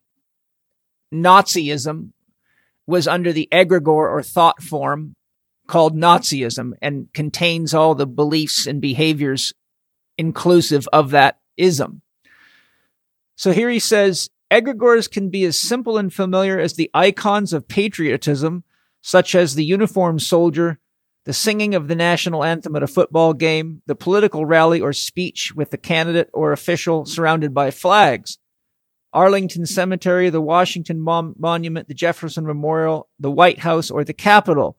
For many, these will be considered positive images, whether the culture is American as above or French with the Eiffel Tower, the British with the House of Parliament, or the Russian or in Russia or Russia with the colorful Kremlin. All serve to rally citizens to a love of country, alliance with each other, and embrace their shared cultural heritage and history. In other words, union with the national egregore, the idea or the consciousness of nationalism. On the negative side of the patriotic egregore, we have the Nazi swastika and the rallies of an enthusiastic and hypnotized mass of people shamelessly accepting the ravings of a lunatic. Today we have examples of North Korea and Iran to remind us of the dangers of manipulation against the population's best interest and currently against the greater values of the political liberty and spiritual freedom. The egregores erected and sustained by tyrants have a mysterious ability to fascinate people, to almost fill the starving bellies created by the concept of their leaders, to the influences that fervored brains of a suicidal crop of martyrs as they march over the cliff to their own deaths like Gadarene swine. Like Gadarene swine. I don't have good enough light here to read, but I'm doing my best. In the case of Iran, it is politically disturbing because the Iranians, because were Iranians to embrace the historical national egregore, they would celebrate a culture and civilization as old as humankind, one that produced the likes of Omar Khayyam and Shams-e Tabriz, who was Rumi's teacher, a history whose elegance and refinement stands as a testament to the spiritual power of people everywhere. Think now of the symbols of commercial egregores that infest modern life. Take Coca-Cola, for instance. With which you can rot your teeth and expand your belly with the illusion of sophistication, refreshment, and invoke the epidemic of diabetes. This is virtually in any country in the world. Or Marlboro cigarettes, those iconic, the iconic cowboy that embodied that rough and tough frontier of masculinity before succumbing to the rages of lung cancer. Then there's the golden arches of McDonald's, heralding obesity and ill health with its fox meat and rock bottom prices mirrored only by its lack of nutritional value. Or how about the smiling faces of debt-crazed credit card addicts as they proudly display their Visas and MasterCards prior to the inevitable kitchen table bill-paying ordeal 4 weeks later. Here's the juicy part. Communication egregores are built with symbols like the rainbow peacock NBC strutting and fretting its hour upon the stage of fake news, or the omniscient eyeball CBS, whose command of truth was long ago sacrificed to the siren call of political propaganda. I am old enough to remember the disdain with which the Soviet Pravda state-controlled newspaper was held in America. Also, I am young enough to have seen 8 years of adulation and shameless fawning over one regimen favored by the media and the subsequent hatred and frothing at the mouth over another which it despises. The mantra of New York Times, all the news that's fit to print, is a lie whose object is incitement and the propagation of insane myths and irrational politics designed to steer a proud national legacy into the oncoming pathway of a Mack truck of globalism and cultural self-destruction. Religious egregores built over thousands of years are still capable of indoctrinating people everywhere. What it is that gives power to the crucifix, whose doctrine of original sin and obedience to the appointed hierarchy guides so many people into so much unhappiness. So he's saying, what is it with the crucifix and the doctrine of original sin and the appointed hierarchy that guides so many people to unhappiness? The crescent and the star are symbols of teaching that, taken to its lowest level, taps into the group mind that includes suicide, murder, female gender mutilation, and the embrace of collectivism, dictating everywhere from breathing to breakfast. The six-pointed star and its associated doctrines of separation and victimhood while clinging to the status of God's chosen people. So what I'm trying to point out here, if it's not blatantly obvious, is that these vehicles of dissemination of thought forms, which are also called memes, and some of you listening may remember Richard Dawkins' famous statement, memes have no respect for genes, and his book, The Selfish Gene. And so why I'm bringing this up is that the idea that memes have no respect for genes can clearly be spelled out with the slogan, things go better with Coke. Anybody with just a couple of brain cells holding hands know that that's not true. And so my point here is that we all have to be very conscious that just because we read something or see it on television does not make it true. And like you said, if you cannot track the source, then you have no way to investigate what their mission, vision, motive, values, beliefs, or actions really are. So we're now faced with an egregore. We're faced with an illusory embodiment of an energy that infects the psyche. Well, like somebody who has a walk-in or somebody who has is possessed. And so when Jung spoke about this extensively. And so I'm going to jump forward in our questionings because Jung warned, and so did Joseph Campbell and many of the other great mythologists and people that have studied the history of how people's belief systems change and what happens. But Jung warned, as did Joseph Campbell, as has James Hillman, and many other great minds in psychology and psychiatry and social health, that whenever the myth of a culture begins to break down, a counter myth emerges. And what we're seeing right now is that there's an emergence of a counter myth. But during that transition, very few people actually know what the new myth is, because only people that are open enough to receive the insights and the intuitions without the blockage of previous mind egregores or thought forms or closed belief systems can receive them. So classically, who receives the new myth are artists, poets, musicians, and jesters. And I think J.P. Sears is probably one of the most important people out there as a jester, because he's asking us all to look carefully at what we're buying into. But I agree. But he's doing it in a very humorous way that helps us laugh at ourselves and see ourselves and hopefully embrace ourselves. I think it's very, very important, whether it be religion. I mean, for example, when people get caught in one religion, they can have such intense views about what God wants or how things have to be that they're willing to kill other people. Yet one of the 10 commandments of Christianity is thou shalt not kill, for example. So what happens is people actually get so much in this unconscious fervor, they start going against their own belief system and destroying other belief systems, not realizing that they're doing everything but what the founder of that religion would have wanted them to do. For example, Jesus Christ in this case. That's right. So I just am sharing this. Sorry, I'm not very good at reading out of a book, and my wife has all the shades closed in here because when the sun shines through the window, it washes me out.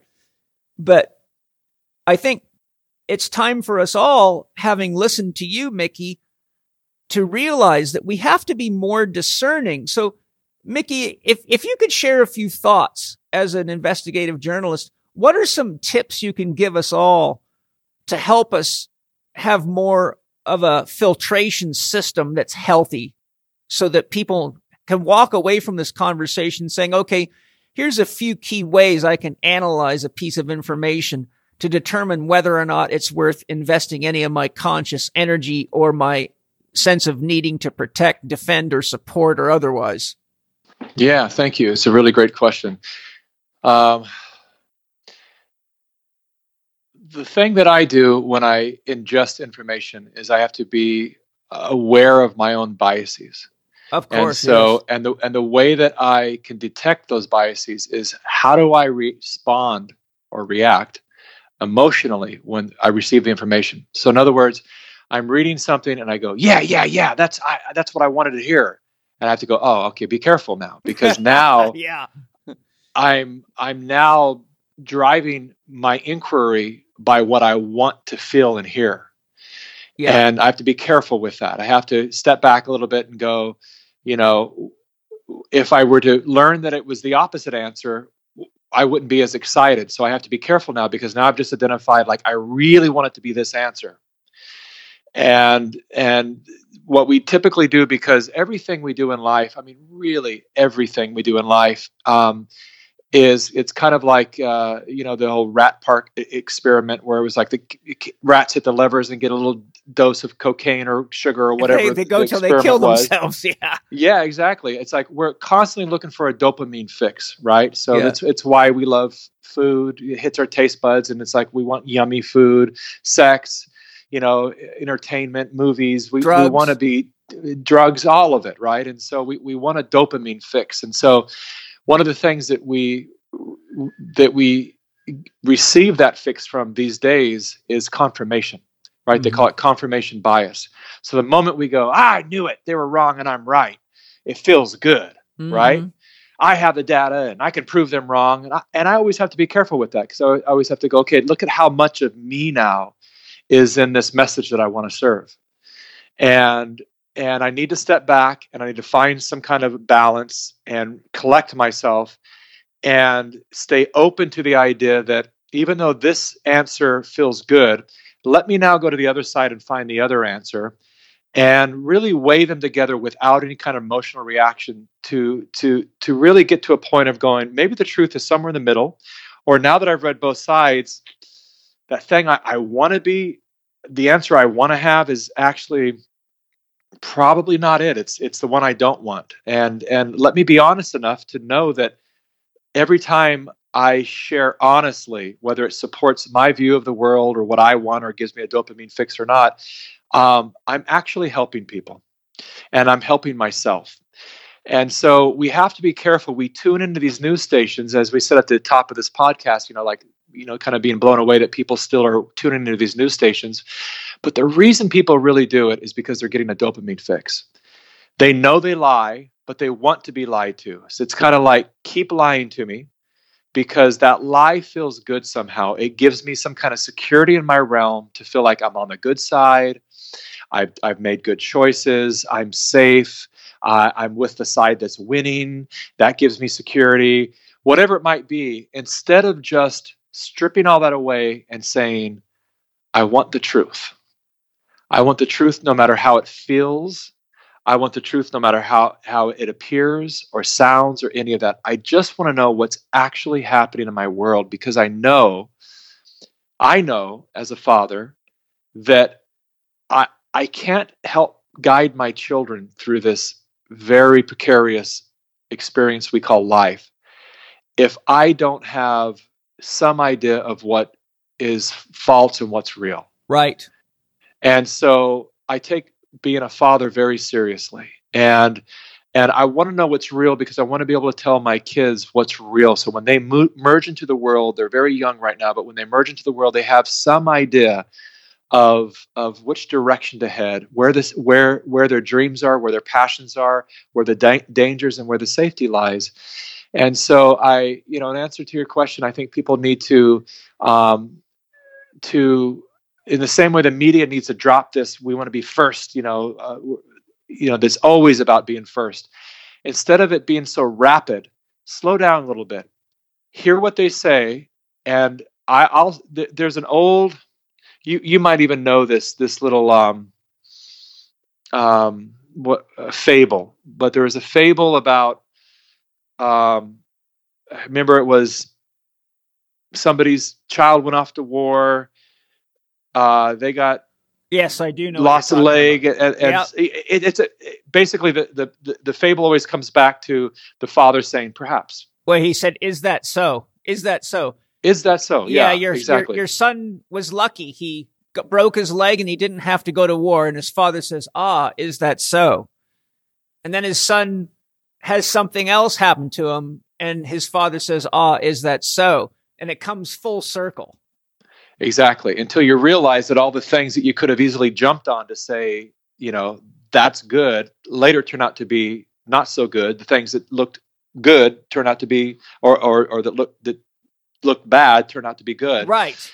And on that note, I would say to people, ask yourself that question, is it so? And even though all the media channels are reporting it. That means nothing. No. That just means, we see these montages that Conan O'Brien puts out annually where there's a laugh track to it. And it's all the news reporters saying, well, it's that time of year again when the Easter Bunny comes out and says, how you doing, kids? And then you see 200 different news anchors saying that same obscure line, right, which informs us that they receive what their script yes, from a central headquarters, and all the affiliates say the same thing. And that's what I call the illusion of truth. And so just because CNN, MSNBC, Fox, or CBC, whatever, CBS are saying the same thing, it doesn't mean it's truth. It just means they're all following the script. Yeah. And so start getting asking paid to yourself, getting paid a lot of money to do it. So start asking yourself, like, is this so? How do I know that this is so? And here I see this meme of this person who they're suddenly calling, because I had a lot of people be like, I'm just so shocked. And what happened to you is this very popular thing that people are messages that I'm getting. What happened to you? And I'm like, I haven't changed at all. I've grown, I've evolved, but the stuff I used to be recognized for as a liberal dad, a very liberal dad that made a video in 2015 that was like, I don't have control over my kids' sexuality. They're going to choose whatever they want to choose. And I just want them to be happy and loved. And I made this video that went super viral about allowing my boys to play with Barbie dolls. Because I'm like, look, let them explore whatever they're interested in. Because the one thing's for sure is that the more we try to pigeonhole them to what we want them to be, the more they're going to rebel. Absolutely. And so let them choose their life, to a certain degree. We have to be there to let them know that that's a cliff. You step off of it, you're dead. Yeah. But other than that, it's their choice of how they get to grow up. I'm still that guy. I still care about people of color and old people and children and unity and equality and all these things. I haven't changed. The world has changed. Yes. And people will say, well, you left the party. And I'm like, well, I'm to paraphrase a popular, line, cliche is, no, the party left me. Yeah. It's like, it's just, I'm still in the middle where I am, where I can look at, the good things and the bad things on the right, the good things and the bad things on the left. And I just want to make the highest choices in my life and in my family's life. People keep asking, what happened to you? And I'm like, nothing. I woke up to the fact that I thought I was on the good side. And now I realize it's all corrupt and that we need to come together as the people. And that's all the message I've ever been saying. And if what I say happens to line up with Trump, well, that's just, whatever. That's not me promoting him. If what I have to say lines up with Biden, cool. Because you know what? I've never been a fan of Biden. I've never been a fan of a man who's been in office for 48 years, who has said the most bizarre things on camera, who has said racist things on camera, and a man who disappointed me as the vice president when he was with Obama, someone I voted for once, not the second time. So I'm not a big fan of Biden, but I'm also not going to hate Biden. Mm-hmm. Just like I refuse to hate Trump. I'm not going to go out and condemn him because I see it as he's the pilot of the plane that's carrying everyone I love. Yeah. And for me to wish harm on the pilot is wishing harm against everyone I love. I want him to succeed. I will give him the same level of respect, of support, but I won't even pay attention to him. I can't stand listening to him talk, just like I would, a lot of times couldn't stand listening to Trump talk. It's like I don't listen to any of that. I just go, what's executive orders is he signing? And quite honestly, in 2 weeks that he's been, the time that he's been in office, there's some scary stuff that he's signed that I don't agree with at all. So I'm really concerned about the future of our nation. And there's some really good stuff, and I'm going to celebrate those good things, and I'm going to hope he does more of those. Yeah. But I'm going to support him as. Some people say, well, he's not the president because he's illegitimate and all that. And it's like he's sitting in the seat, in the pilot seat. So that's all I need to know that I don't want to wish that person harm because he's flying the plane that my family's on. And I'm going to support him.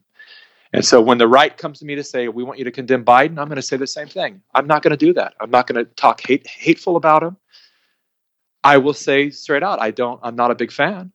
And I'm not a big fan based upon his 47 years in in politics that I've been able to research and look at and go, there's not a lot of stuff I look at that I go, I really love that he did this, or he was the champion of this. There's been a lot of talk and a lot of things that didn't happen. So I'm concerned about him sitting in the position that he's in, but that doesn't mean I'm not going to support him. I want him to succeed. I wrote a list of things that I do my very best to practice and teach my students, because in my holistic lifestyle coach training program, I teach them that they're going to be dealing with very complex people with very complex lives, complex health issues, mental issues, emotional issues, relationship issues. And so I tell them, you really have to be careful to stay detached from the story and not get sucked into it. For example, I say, you might be hearing from a woman about how her husband is abusing her and all sorts of stuff. But until you've actually talked to the husband, you may not realize that he feels as bad or more, or has as much or more evidence that he's being abused.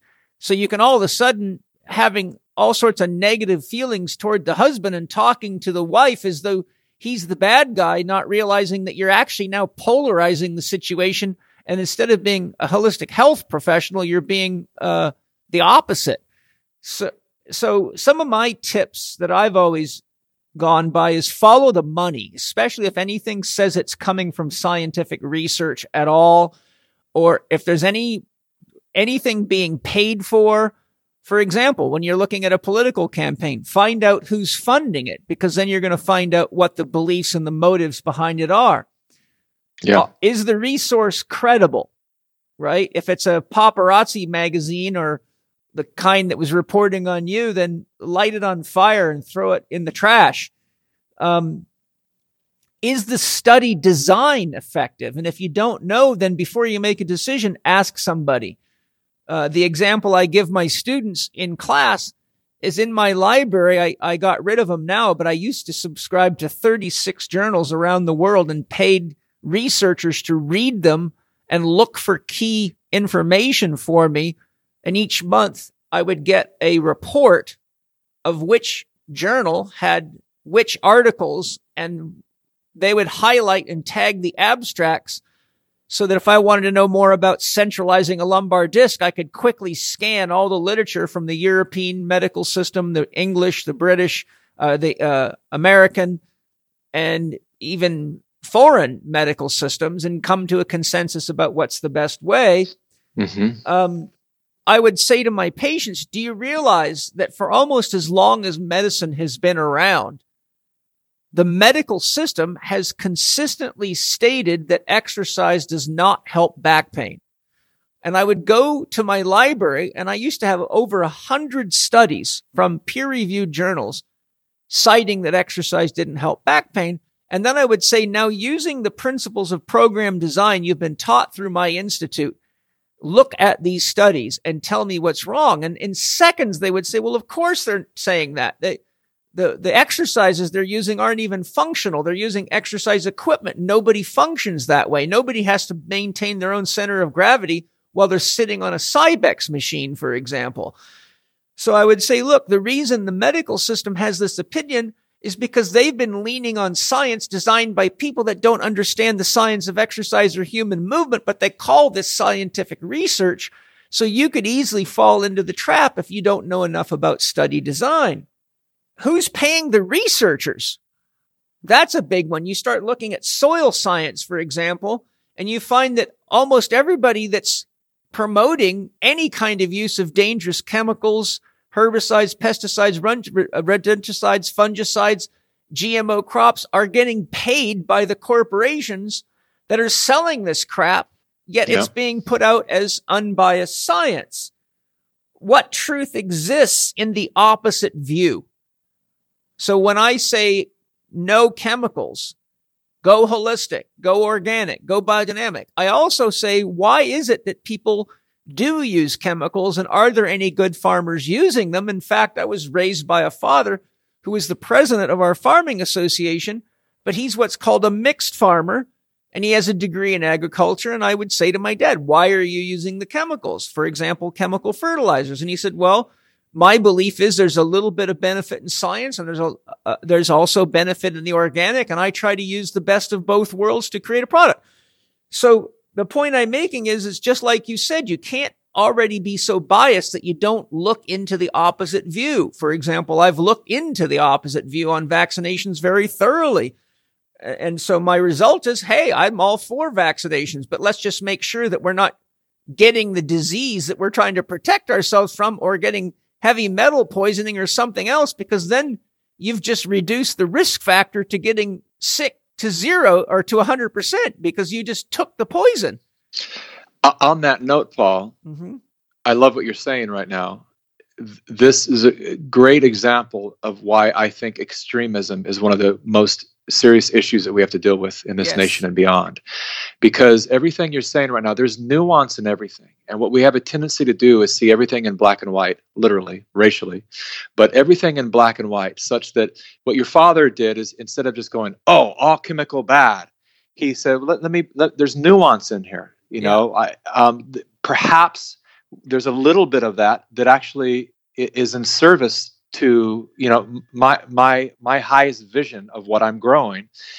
And that is one of the most important things, because we have a tendency to just go so extreme with our thoughts. Yes. Right? Which is why I was in DC, right? I wanted to go, this extremism is the problem, is they're going to call everyone there an extremist and a white supremacist, and that's just not accurate. We have to understand that there's nuance, variations of everything, and so, you know, even when it comes to, I used to be against, you know, stop every oil pipeline, and then I started really deeply studying it and realizing there are many third world countries that the only resource that has potential to actually bring them out of their poverty, which means saving hundreds of thousands of lives, is the resource of oil. Then as soon as I learned that, I started then looking, instead of being an extremist and just going, pipeline, bad, stop. Now it's pipeline, be careful. Let's hold people accountable. Find a way to responsibly extract, deliver, and burn, such that we don't kill all the jobs of the people who rely on coal and oil and all of that, but to realize that to radically just stop something right now is going to kill hundreds of thousands of people. There's a transitional phase, and as Michael Moore pointed out, shockingly, in the film that he produced called Planet of Humans, is most alternative fuels and energies are just not there yet, such that they actually require even more petroleum and coal power to produce them. Yeah. And so that's just a reality that a lot of my environmentalist friends have woken up to. And so if that's the case, we're in a transitional phase right now that's going to require us to be far less extremist in our viewpoint, to say we ultimately want to phase out of this resource. But if we just cut it off, we're going to kill people. So let's find a way to make that gradual process happen such that it becomes a benefit for all involved, including, and how do the enormous profits of these pipelines, perhaps even like in some nations, the people get equity, and if they're in a territory for a certain radius, where they're extracting oil from the ground, and some people are making billions of dollars on it, that money gets shared with the population. So how do we do this in a way where we go, yeah, I don't like the idea that just some, you know, big oil oligarchs are making billions of dollars sucking the oil out of the place where I live and polluting my water and my air and all of this, and they don't care. So how do we do it, though, in a way that isn't just stop, but it's like, let's do it in a way to where we actually, the profit of that benefits our territory, and we're super clear on holding the people accountable for the way they're extracting, delivering, and burning.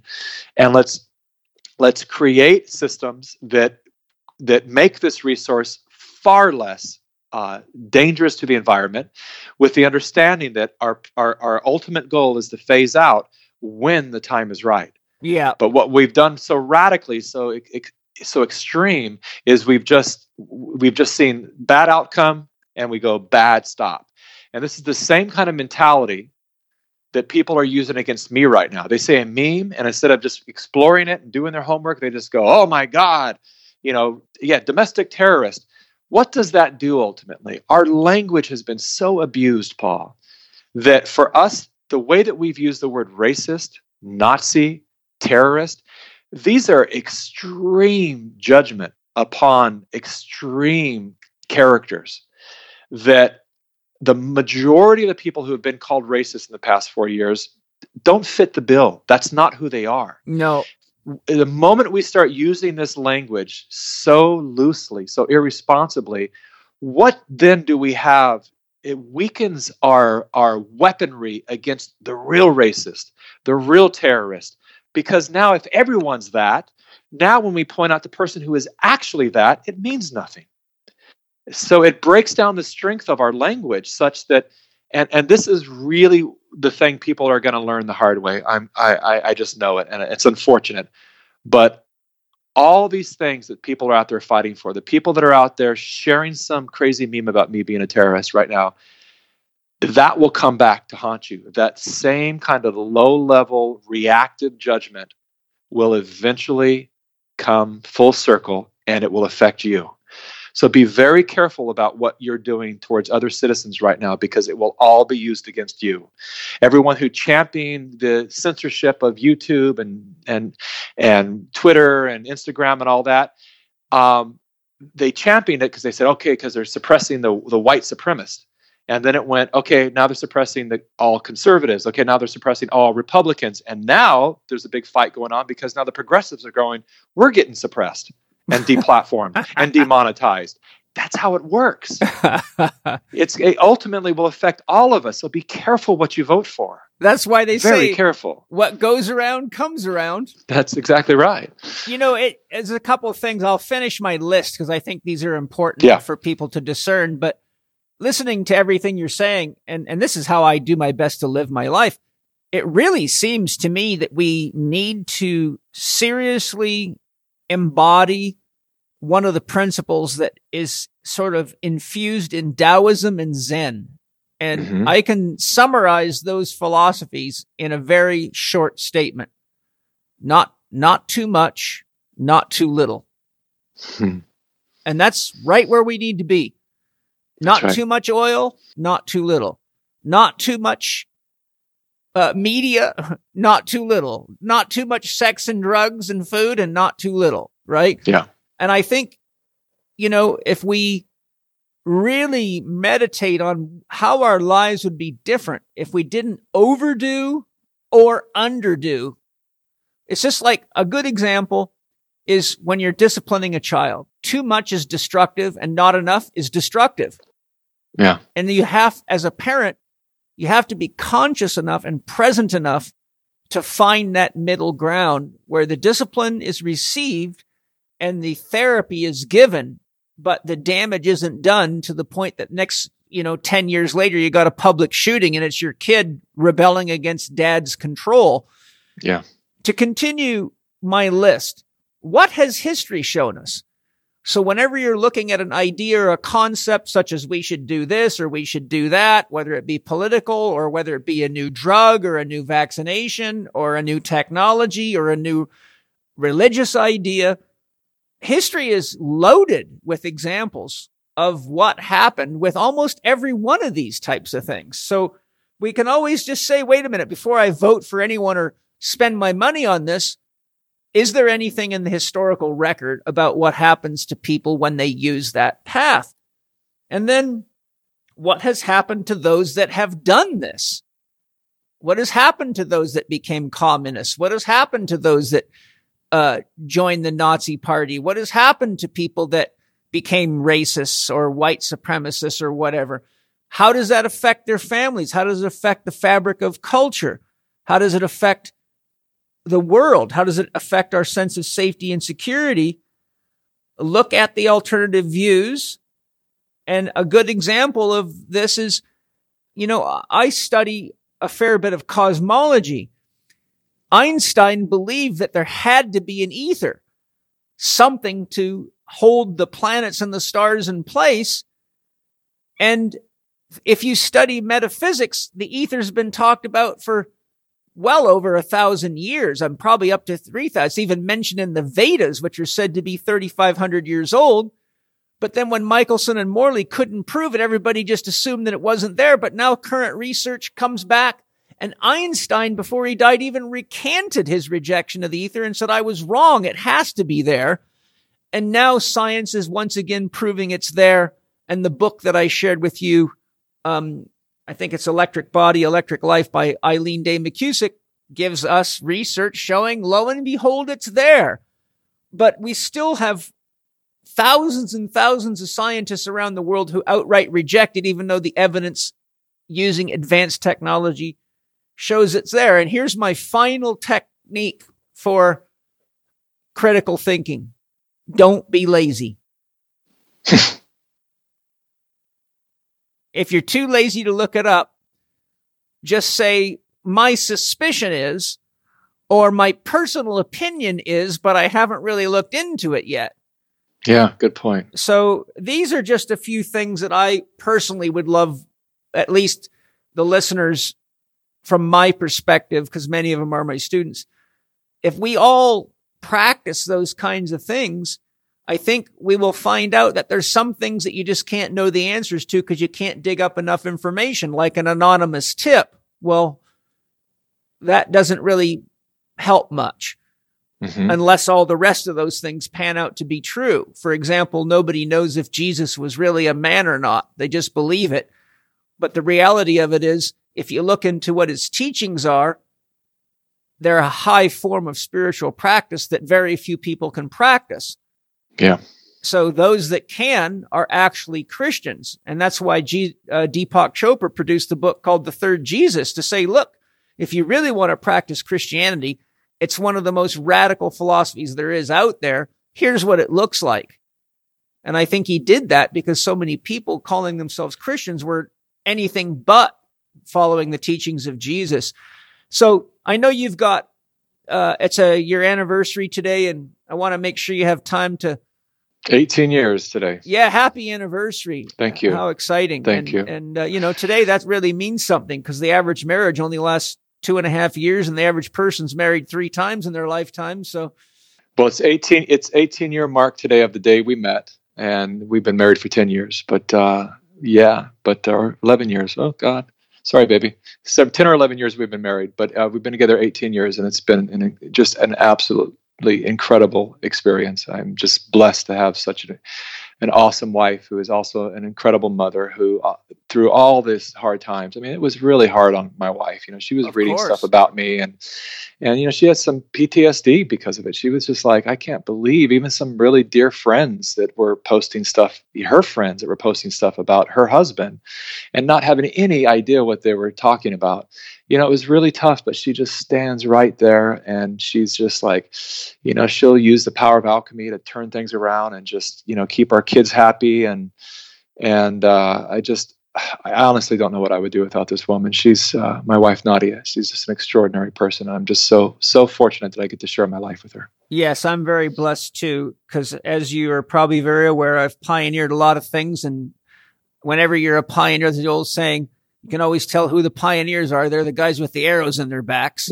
Yeah, I've got a few. People don't complain to me or bitch to me. They go find my wife and rip her head off. And she's, Penny and I have been together 24 years, and she really is the backbone of the Institute. And Angie and I have been together 8 years. But yeah, so there's nothing more deeply spiritual and meaningful than an honest, loving relationship. And so I think today's a very good day for you to celebrate that. And thank you for all that you're doing. And thank you for sharing this amazing update and giving us a chance to really reflect on the importance of discernment and taking our time and not being in such a hurry to have opinions and judgments, and not being too heavily polarized, and realizing that our media outlets are really propaganda outlets, and that we've lost authentic journalism,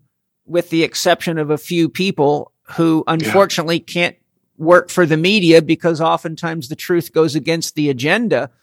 So I'm very grateful for what you're doing. And I really feel the pandemic movies, even for someone that didn't agree with it, it's a great way to look at the alternative opinions from the mainstream with regard to those issues.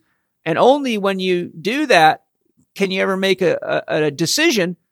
And I'll close by telling you a technique I use to teach my students this, and it's actually quite cute and funny. Inevitably, wherever we're teaching, there's a tree somewhere nearby. Oftentimes we teach at eco resorts. So when I'm at this section of the class where I'm teaching them what I call holistic thinking, I point out the window. I say, okay, everybody, who sees the tree outside? And they all say, we do. I say, raise your hand if you see the tree. Everyone goes up. Okay, who's sure they see the tree? Every hand goes up. Then I say, are you sure you can see the whole tree? 99% of the hands go up. And I say to the one person that doesn't raise their hand, and they usually say, well, I can't see the other side of the tree. I say, very good. If you could see the other side of the tree, would you be sure you could see the whole tree? And they say, yes. I go, okay, good. And then I show them a slide of the root system of a tree showing that it's as big or bigger, usually a lot bigger than what's above the ground. And I say, you got to remember that half that tree or more is below the ground. And when you're dealing with people's problems, you got to look deeper than what you can see. Even if you walk around the problem, you have to look into the roots of it, or you're going to be misled and you're going to be part of the problem, not the solution. Beautiful metaphor to end this interview, Paul. Thank you for that. Wow. Yeah. So lots of love. Perfect. Lots of love to you too, my friend. Thank you so much for being such a good listener and giving me this opportunity. It's the first interview I've done since the Capital experience, and I'm glad it was with you. Hey, thank you. I'm blessed, and I look forward. Whenever you have something else to share, let me know. Let's stay in touch because I love learning from you. Thank you, and likewise, my friend. Take care. Take care. Thank you for listening to Living 4D with Paul Chek and today's guest, Mikki Willis. Connect with Mikki via Facebook at Mikki.Willis or Instagram at Mikki Allen Willis. And that's spelled MIKKIALLENWILLIS. You can watch the Plandemic 1 and Plandemic 2 films at plandemicseries.com and check out Mikki's YouTube channel for his Elevate Family Project at youtube.com/C/Mikki Willis. Follow Paul Chek on Instagram at paul.chek, on Twitter at Paul Chek, or on his YouTube podcast channel, youtube.com/Living4D with Paul Chek. Watch more on Paul's blog at paulcheksblog.com and get your free subscription to Chek videos and more at the Chek Institute's new media site, chekiva.com. Remember, you can read the show notes and find links to the resources mentioned in this episode at chekinstitute.com/podcast.